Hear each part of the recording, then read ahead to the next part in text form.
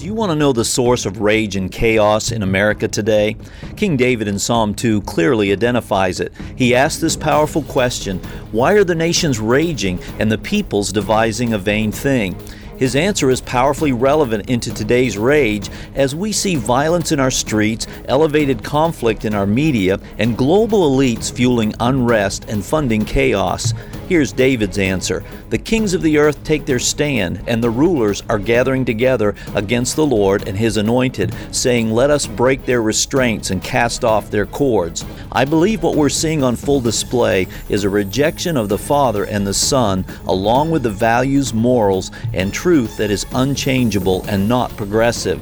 America, the turnaround you're looking for only comes through the one who sits as king, and He is relentless in extending His rule and His love into hearts and nations. This is Pastor Rodney. Find us at freedomgatechurch.net.